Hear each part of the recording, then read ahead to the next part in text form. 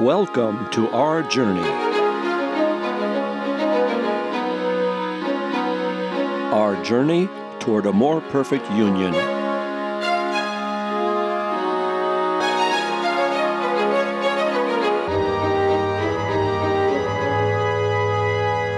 Our more perfect union is an experiment, a grand experiment in something we all cherish, democracy.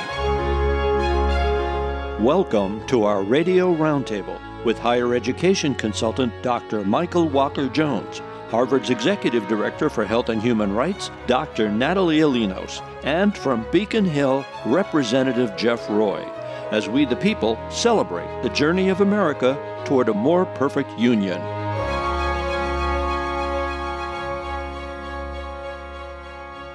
Welcome to A More Perfect Union. Happy New Year. I'm Chris Wolfe, and joining me this week, our roundtable of radio regulars.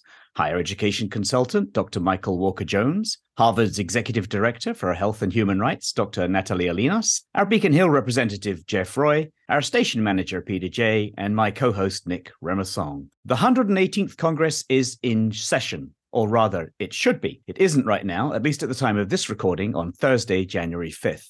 Republicans narrowly clinched the most seats in the House of Representatives in the federal elections in November, but can't agree on who is going to become House Speaker. If there's no Speaker, Congress can't formally convene and get down to business. Kevin McCarthy, who's led the Republicans in the House since 2014, was so certain of his appointment that he moved his effects into the office of the Speaker, but a minority of about 20 of his fellow Republicans refused to support him. So Congress is paralyzed. How does this help build a more perfect union? We'll get to the politics in a moment, but first I always like to use our time to remind listeners or educate them about how our government is supposed to work as a tool to create a more perfect union. So I want to turn first to our resident state representative, Jeff Roy. As you, Jeff, probably have the most first-hand experience of parliamentary rules and procedures. Happy New Year, Jeff. Happy New Year to you, Chris. It's great to see everybody back in 2023, and boy, do I have a lot to say on this particular topic. It's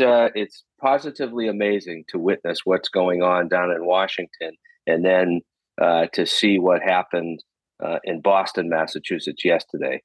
Yesterday, we selected a Speaker of the House and a Senate President, and the joke was made, and this was all done in public, that we ought to send the video of this down to Washington, D.C., so that they can see directly how a Speaker of the House is appointed. It's vital that, in order to proceed, that you have leadership in place, not so that everybody can follow the leader, but so that the business of the government can get underway. So, why is the role of the Speaker so important, and what is the Speaker supposed to do? The Speaker is supposed to. I'm blanking on the phrase, but it's haul cats. Hurdle cats. Herding people, cats. Herding cats. That's what it is. The role of the Speaker of the House is to herd the cats. So in Congress, you have 435 members of the House of Representatives. In the State House in Massachusetts, we have 160 members. And, you choose a speaker that shares your values, that can help that body of, be it 435 members or 160 members, move forward. It's next to impossible to get people to move forward in a direction without leadership in place. Because in the State House, there are 160 members who have 160 ideas about how things should get done and how the process should move. But you really need one that everybody has confidence in, that can set the framework, set the tone.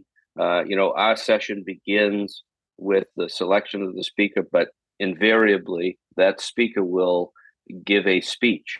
And both Speaker Mariano and Senate President Spilka both did a speech which outlined their priorities for the session, which runs from 2023 to 2024, and laid the groundwork for some of the things that we'll be working on. Set the table is exactly what it is.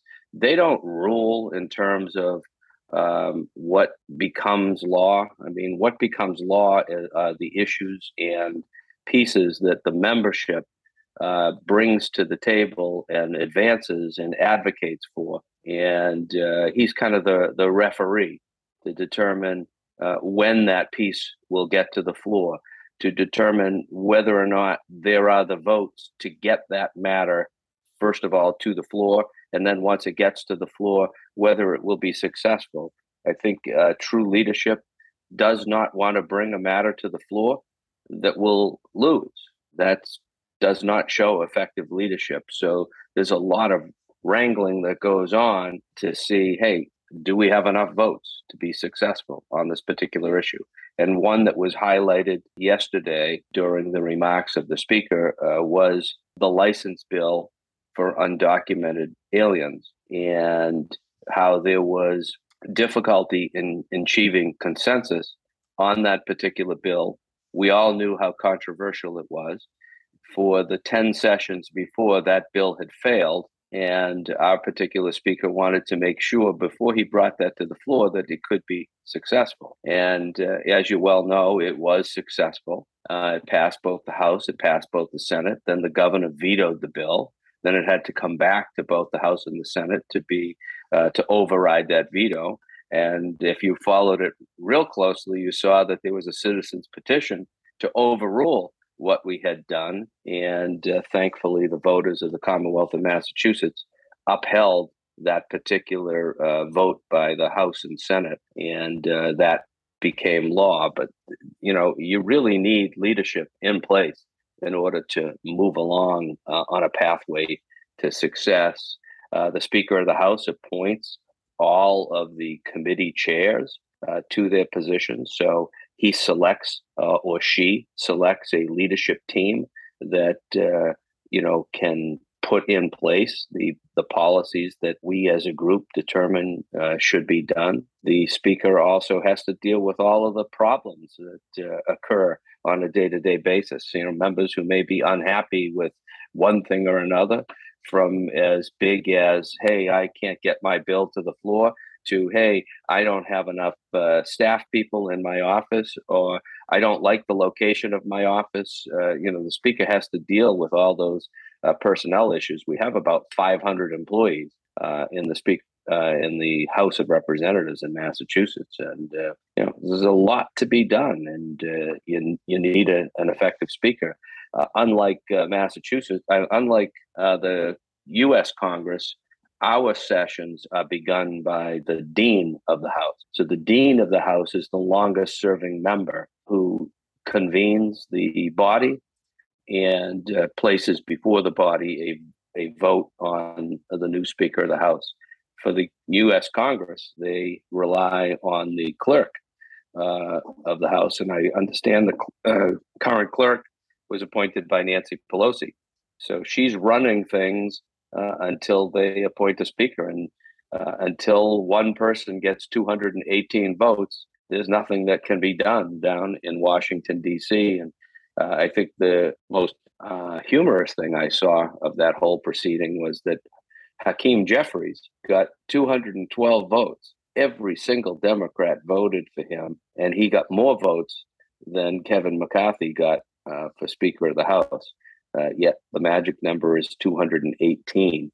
You know, the what this leaves in place is a series of machinations that can take place. If the Republicans are not going to cooperate, a wise Kevin McCarthy would be to reach out to some of the Democrats and see if he can bring them on board and actually share some of the power, promise certain committee chairmanship to some of the Democrats in the House. I don't know how many of you follow Massachusetts politics too closely, but when Tom Finneran became the Speaker of the House, that's exactly what he did. He had reached out to the Republicans and managed to get all of the Republicans, it was something like 35 or 40 at the time, to vote for him, a Democrat, as the Speaker of the House, and surprised and shocked everyone on that first day of the session when he had enough votes to become the Speaker, because he had pulled the Republicans in. Of course, he had to give them much more power than they're used to having, but it elevated him to speaker. And if I were Kevin McCarthy, I'd give that some close consideration. Well, I think we might have seen some of that when we saw, the press, of course, commented on it widely when you see Matt Gaetz and Ocasio-Cortez sitting down and having a little chat. I think he's sending out they're contacting the two extreme ends of both parties, sitting down together like that. That to me would indicate that something might be going on. Yeah. And it ultimately makes sense. At the surface, one of the issues, I think, is that there is such a acrimonious wall between the two parties. It's difficult to engineer politically that kind of linkage, say, for chairmanships and whatnot. But yeah, Jeff, you're absolutely right. There are Democrats, I think, that might look at Kevin McCarthy as someone they might have an opportunity to work with on some things versus an alternative coming from the MAGA section of the Republican Party. And right now, the MAGA section has not lost an inch of its 20-person strength and is continuing to prevail in its demands. Right now, up until yesterday afternoon, it was interesting that nobody was really emerging as a successor to McCarthy. There was nobody on the horizon. We knew what we didn't want, or they knew what they didn't want, but nobody was saying, well, what about this idea? How do we go forward with this? And given that even Jim Jordan, who was a clear public figure and runner, said, no, not me, not today, I don't want. Maybe just Jim Jordan's happy to continue taking pot shots from the gallery. I don't know. But he really didn't want to tackle that job. And quite frankly, it's a herding cats doesn't even begin to describe it. I mean, it's a tough job when you're in D.C. to do that. And Nancy Pelosi knew it, signed on to it, and did it. And now, as of yesterday afternoon, Byron Donalds is emerging from Florida. And, Byron was one of the people who joined the far-right vote amidst all of the voting cycles. And at this juncture, they are promoting him as their candidate. And he touts himself on Twitter as liberty-loving, pro-Trump, pro-Second Amendment, pro-life, husband, father to three. So, and this is the beginning of his second term in office. So at this juncture, he is probably at about the right place politically, where a lot of him could be unknown at this point as a young guy. But at the same time, if his profile reads like what the far right is looking for, he gives them energy to keep going and pursuing and pursuing. Now, it's interesting as to whether or not the rest of the Republican Party is prepared to rally around someone like that. He may find that, the Mitt Romneys, Susan Collins, and the more centrist Republicans aren't going to feel good about that at all. And they'll want to avoid perhaps the rule by the tyranny of the minority. So, yeah, Kevin, like you said, Jeff, Kevin would be wise to take another go around at it and see what he could throw over the fence to the Democrats to pull a couple of votes, maybe from, senators like Sinema, Manchin, and a couple of others who might have an opportunity to, again, exercise more of their own will. But this one, I think, may be far from over. And by the time this program airs, we certainly don't know what will happen. But one of the outcomes may be that there may be no resolution by the time this program actually goes to air in 4 days. So yes, remains to be seen, doesn't it? There are historical precedents. There were 100 years ago, in 1923, there was a similar situation where they couldn't agree on a speaker. And then back in 1855 and 56, it took 133 ballots when the newly emerged Republican Party was then trying to figure out.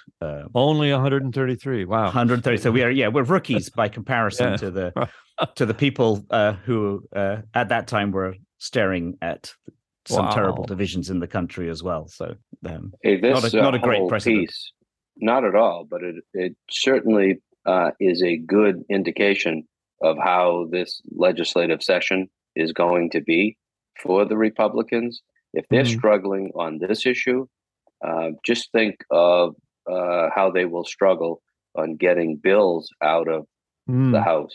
I don't see them being very productive if they keep at this pace. I mean, once they even get organized, they know there's a 20-member minority that can just hold up anything that they want. And that's a very dangerous position to be in. And I often hear people say Massachusetts is out of whack and out of balance because you have too many Democrats, and that's not a good thing to happen. And I always point to Washington, D.C. I said, hey, you've got real balance there. How's that working out for you? Really, exactly. It's not a pretty picture. Also, too, consider, Jeff, that we can look back on the last couple of years when in the Biden administration, there was the big struggle for pretty large legislation, pretty large funding. And Nancy Pelosi, working with the president, had to manage the relationships between AOC, Bernie Sanders on the left, and then the centrists between Manchin and Sinema, and find some way to get something passed. So there was the spectrum of positions and degrees of commitment across a not entirely unified and homogenous Democratic Party, but they managed to get some things done. No doubt it was frustrating, but they did manage.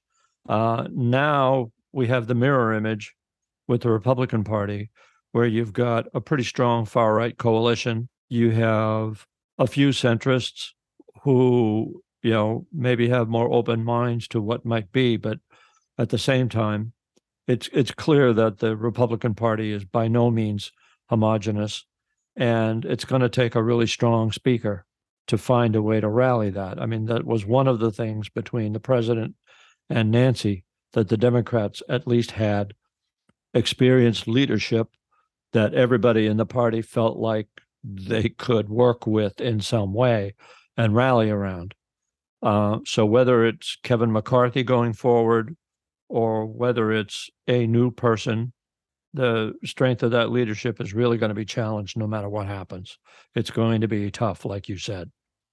Yeah, and you got to think, is it, as if one were a Republican, I think you'd be a little dismayed that this kind of open disunity and like open infighting is just bad politics. It's very unappealing to the public at large. You would think the big party leaders would be horrified at this kind of mess, and I'm kind of surprised that there hasn't been more of an effort to try to. Jeff, you probably understand the parliamentary procedure better than I do, but isn't there a party whip you can use in situations like this, or is threatening to take the whip away going to destroy your minority, undermining that option? Well, you need to elect these players as well, and you saw that the Democratic caucus was able to put its leadership team in place with Hakeem Jeffries at the top. Our congressman, our congresswoman, whose name escapes me at the moment, from Massachusetts, Congresswoman Clark, is the number 2 in the Democrat party. But that's because they came together for all the right reasons and put these folks in place. The Republicans are in a real mess. And this is not a new phenomenon. I mean, you go back and you look at the horrible term that Paul Ryan. Yeah. He had a horrible term. Then before him, John Boehner had to leave. He couldn't take it anymore. Yeah, he limped away from the office. Exactly. Go all the way back to Newt Gingrich.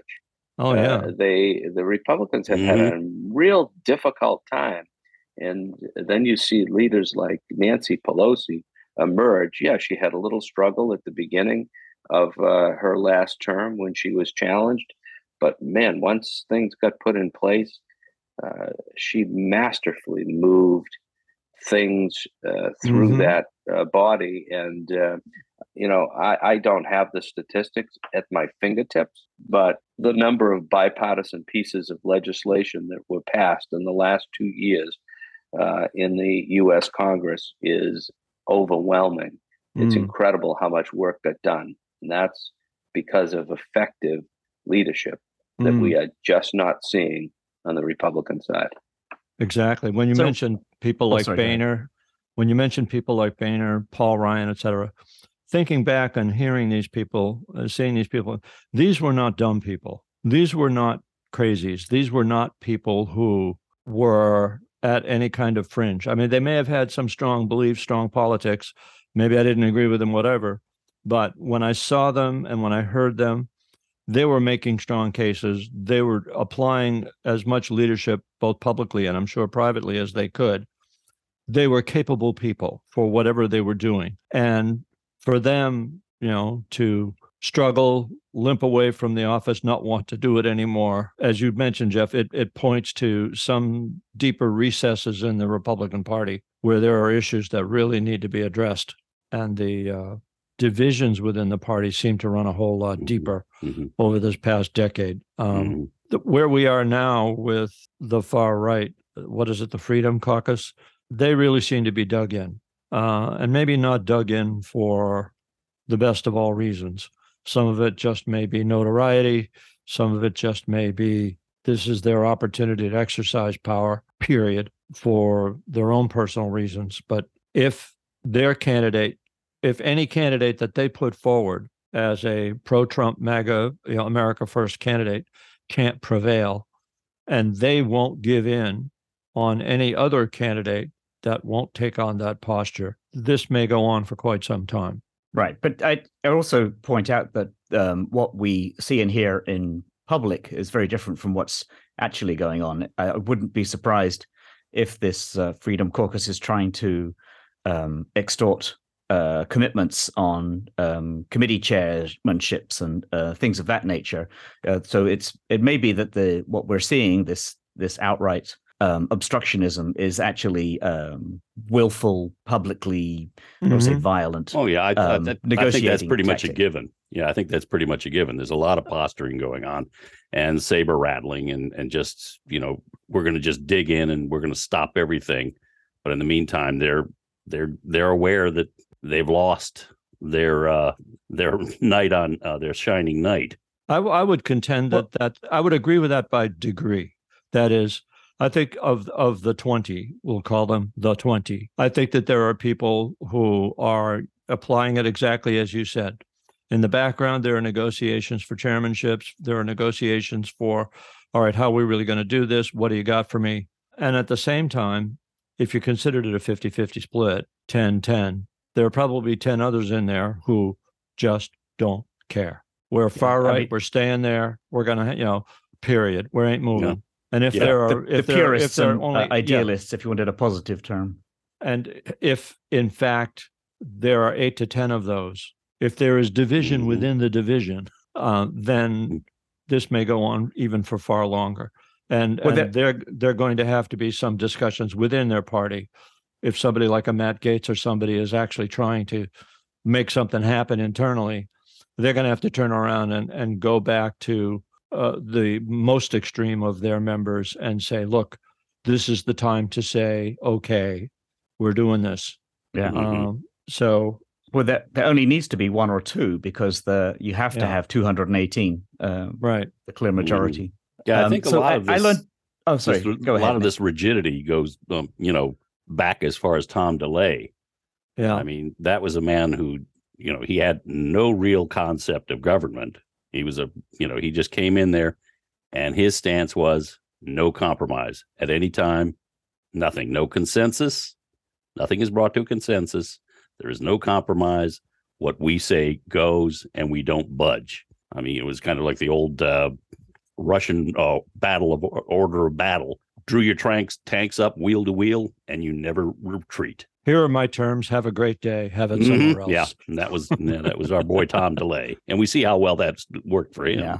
There's a couple of things I was reminded of this week, which I found quite interesting. One is that the speaker does not have to be a representative. Right. It can be an outside person, which I was surprised at. And so I have seen the name Lee Zeldin being thrown around, who just lost his seat in Congress. And I'm not sure if it was facetious, but one newspaper even talked about Donald Trump being put forward as the potential Speaker of the House. I can't see that actually happening, but it's an interesting proposition. Yeah. The other interesting thing that I was reminded of is that the Speaker is second in line to the presidency in case anything awful should happen to the president and vice president. So that's another interesting vacuum that we have at the moment. They actually played that scenario out in House of Cards. Yes. Which was the American version of a similar British program, actually. Yeah. Felix Urquhart. Yeah, they've played that out in a couple of different places. Yeah. Yeah. 7 Days in May. Yeah, they've kind of. Yeah, Hollywood always kind of follows at a short distance with this stuff, but they don't always do a good job. But sometimes they nail it. So then it gets us back to the question: is when do we think that the Republican Party's going to nail it? Yeah. Well, it'll be interesting to see how long this goes on, and there are going to be maneuvers that may break some new ground. I don't know.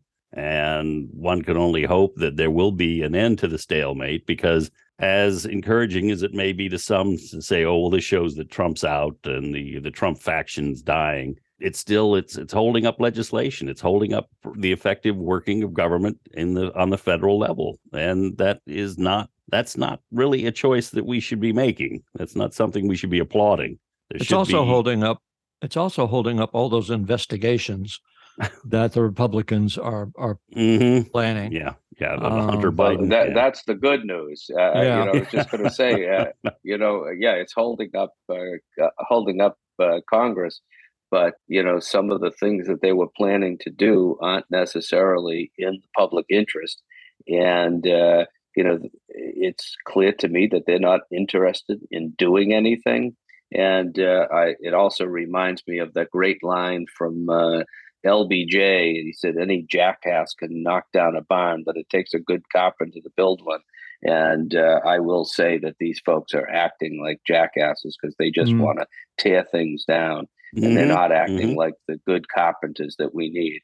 To have an effective government, at some point, you win your election, you have to put your party affiliation to the side and understand that you represent people of all parties and all persuasions, and you are their voice and their representative.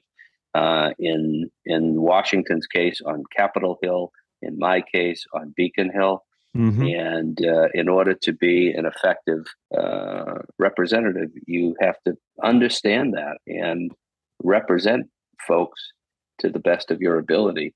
And what they're showing down there in Washington is that that's not what they're interested in. They're just interested in making a scene, making a splash, making noise, and not being effective at governing. And that is just a real sad commentary on the state of political affairs today.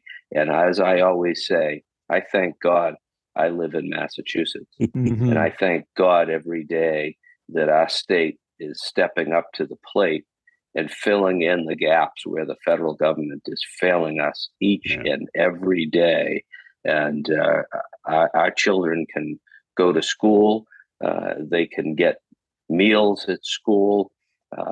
People can get housed and clothed, and all because our state government is stepping in and doing the right things. And I feel bad for some of the folks who are in some of the other states that do not have strong local and state governments. And on the thank federal God I'm level, in Massachusetts. On the Amen federal level, you got the two demigods, chaos and disruption. Right. And I'm expecting that they're probably going to be the co-chairs of the committee to investigate the nefarious behavior and malfeasance of one Dr. Anthony Fauci with respect to COVID. Good hell. So that's an investigation that, that's money well spent. There you go. That's my taxpayer dollars at work. When you hear people threatening things like that, it's very disheartening. Certainly as a banner of promise from the party coming into power in the House of Representatives. I'm sorry, but it's just not a good look to say that we're going to go into a scorched earth world, chasing after anything that we can drum up on the leadership rather than getting down to business. It's just not a good look. And they would be much better served saying, look, we're going to go in there and we're going to do the work of the people. We have legislation we think is appropriate. We have issues that we want to really work on. And this idea of continuing to, thrust into the past is entirely counterproductive. And I think that that's lurking way deep down underneath all of this division that the Republican Party is suffering from. And that's really unfortunate. They've got to find a way to purge that thinking in order to put themselves in a position not only to exercise power, with some degree of responsibility, but potentially in the next go round to even retain it. I don't know that just continue to bashing Democrats over past ills, real or imagined, is a way forward for them anymore. It's mind-boggling to me. Well, I think you hit an interesting point there, Pete, is that when you said, they're not pursuing specific proposals or ideas, and I have for some years now struggled to actually, when I think about it, identify what are the ideas and platforms, what is the vision for America that the Republican Party would want to build. I struggle with that, trying to articulate anything other than trying to reverse the country back to what it looked like more in the 1950s in some respects, as regards the role and position of half the population and women, and then or unfortunately some racial issues as well. But what is it that the vision that they would want to pursue? So in the absence of a clear and articulate platform of ideas, there's this incessant attempt to mobilize their supporters through these culture wars and other nonsenses like that, distractions, really. Dog whistle issues. Yeah, that's my humble opinion. No, I'm in there with IMHO as well. And I have to say that unless and until I hear something really concrete, they're setting themselves up for something people began calling them a few years ago, the party of no. And that doesn't wear well either. So there are some things that they could get behind that I think people would feel good about or okay with. Right now, with what's going on in Ukraine and what's going on around the world with further threats from China, North Korea, and so on, the Republican position has always been to back a strong military and to fund it well, to which I say, amen. I believe that a strong, well-funded, forward-looking military only serves to protect our interests against, growing threats from around the world, and that not only growing in strength per threat, but growing in the sheer number of threats between Iran, North Korea, Russia, China. That list, as that list gets longer, one should be more nervous. And having the ability, even in a proxy war like what we're going on right now with Ukraine, the ability to prove that we can act and the ability to prove that we can defend ourselves and our allies effectively, perhaps surprisingly effectively to our enemies, is a good thing. That is money that is never, ever poorly spent, in my view. And that's always been sort of a vaguely stable central Republican position. So there have to be other things out there that the party can put forward and say, see, we were right, or we continue to support these things. But the dog whistle issue, but you can't put a lot of emotion behind that. And at the end of the day, what we call these dog whistle issues are all about emotion. It's all about rallying anger, distrust, discontent, whatever it takes to get people to respond. And within the Congress right now, that's some of what we are seeing on the Republican side. It's unfortunate. So where we go from here on this whole thing with McCarthy is anybody's guess. What was it Yogi said? It ain't over till it's over. And we don't know when it's going to be over. No, I think you're right. It's they're trying times. There's no two ways about it. But then, like always, I go back to the trying times of previous generations. My parents, both of them born in the mid-20s, they spent their entire childhood and teenage years in the Depression. Just as they were coming out of that, they go into World War II. Mm-hmm. And then you had Korea and other little liaisons also. But they came through, and I think the country came through with them as a result of their guidance and as a result of the guidance of the people that we had in office at that time. Do I despair of even very traumatic incidences not drawing this country together? To a certain extent, yeah. I think that sometimes right now we're reacting to trauma with two separate camps, and neither camp will attempt to alleviate the pain and the suffering. Well, I think I can sort of wrap this all up with my own perspective on 2023, and you guys can weigh in. We had, we all had hopes for a great new year in 2020 when COVID was, starting to perk. And well, guess what? 2020 wasn't a great year. We all had great hopes for a bright, shiny new year in 2021. And, guess what? COVID hadn't left the house yet, was still raging along. Along comes 2022. And once again, we dust off our bright, shiny hopes for a grand new year. And 2022 teaches us that basically it's endemic. We have the supply side issues. And now comes along 2023, and we're trying to dust off our bright, shiny new hopes. And what I've done this year is I'm looking 2023. I'm looking at you, 2023, and giving you the squint eye of suspicion. Hope can go wait in the car. I'm basically with what's going on in China at this juncture, with the difficulty that the Chinese are facing with a much delayed COVID outbreak because of the severe lockdowns. They don't have a lot of herd immunity. They don't have a very powerful vaccine to fight it. And I'm concerned that that's going to give COVID another opportunity to go around yet again with all of the related supply side issues because they do so much of the manufacturing. And so that's a fear of mine and its obvious effects on the market. And then there's obviously what's going on in Ukraine, which if we can find a way to help the citizens of Ukraine get through the winter, we may be able to see this thing resolve in the spring. I'm hopeful on that score, but we got to get there. We're 3 or 4 months away, I think, from any possible resolution in Ukraine.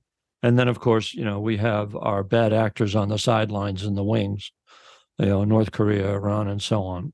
So, hey, let me be a little bit more rosy for 2023. Jeff's putting on the pink glasses. Go for it.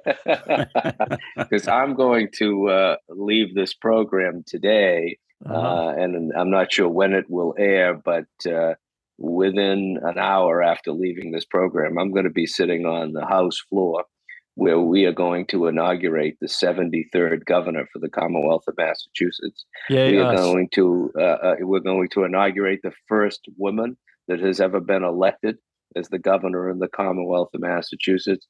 And I'm going to witness the peaceful transition of power that we did not see in 2021. I participated last night in Governor Baker's lone walk out of the building back to the Boston Common and saw people from all sides of the aisle there greeting him, wishing him the best, talking to him, taking pictures with him, hugging him, kissing him. It was just a splendid display of character. And I expect that I will see the same thing when I walk in today and Maura Healey is sworn in as the next governor of the Commonwealth of Massachusetts. And if anything doesn't provide you with hope, sitting through a ceremony like that really energizes and puts in place a lot of great moments where government truly can work. And there's going to be criticism. I understand there is actually a protest planned for the State House today, but that's okay. They'll be out there. They'll be That's making the people some in noise. action. That's the people in action. But we will proceed, and I'm very excited to see what a new administration and what new ideas and what new passion a new governor can bring to the Commonwealth of Massachusetts. So I'm going to ignore what's happening down in Washington, D.C. for a wise at least move today, and sit back and enjoy. Because I don't know if you recall, but the last time I was sworn in was on January 6th of 2021 at 11 o'clock in the morning. I took my oath of office. And Something happened on that day? Yeah, what's that? Did something happen on that day somewhere? Something happened on that January day. 6th last year? We had finished the You session. ended up below the fold. I certainly did. Well, we finished our session January 5th at about 4 o'clock in the morning. It was actually January 6th. Yeah. So, we had to get a few hours of sleep. And then I had to wake up again at 9 o'clock to be ready for swearing in at 11. And, come 1 or 2 o'clock when the ceremony was over, I was absolutely exhausted. I said, I'm going to sit back. I'm going to turn on the TV and just let my brain fry for a little. I turned on the TV and I saw what was happening yet again in Washington, D.C. And I said, are you kidding me? This is supposed to be the most beautiful day and a relaxing moment and a moment of rebirth for a nation. And it's utter chaos. It was awful. But the kind of scene I'm where optimistic. you wonder who did the special effects. Yeah. So today's a much better day, and I'm going in with a grand amount of enthusiasm, despite what's happening in DC. Good. Excellent. And we are enthusiastic along with you. Thanks, Jeff. That's a great note to end on, as another more perfect hour has flown by, and we have to say goodbye until next week. If you would like to weigh in on our discussions, we'd love to hear from you. You can email us at info@franklin.tv. That's info@franklin.tv. If you enjoyed our discussion, please let us know. If you disagree, all the more reason to let us know. You can also share or listen to this program or any of our past episodes anytime. Our podcasts are available online. Just visit our website, wfpr.fm.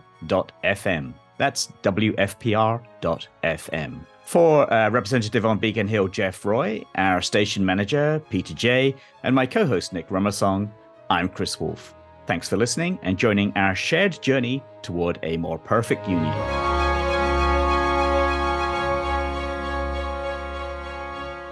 This is Franklin Public Radio.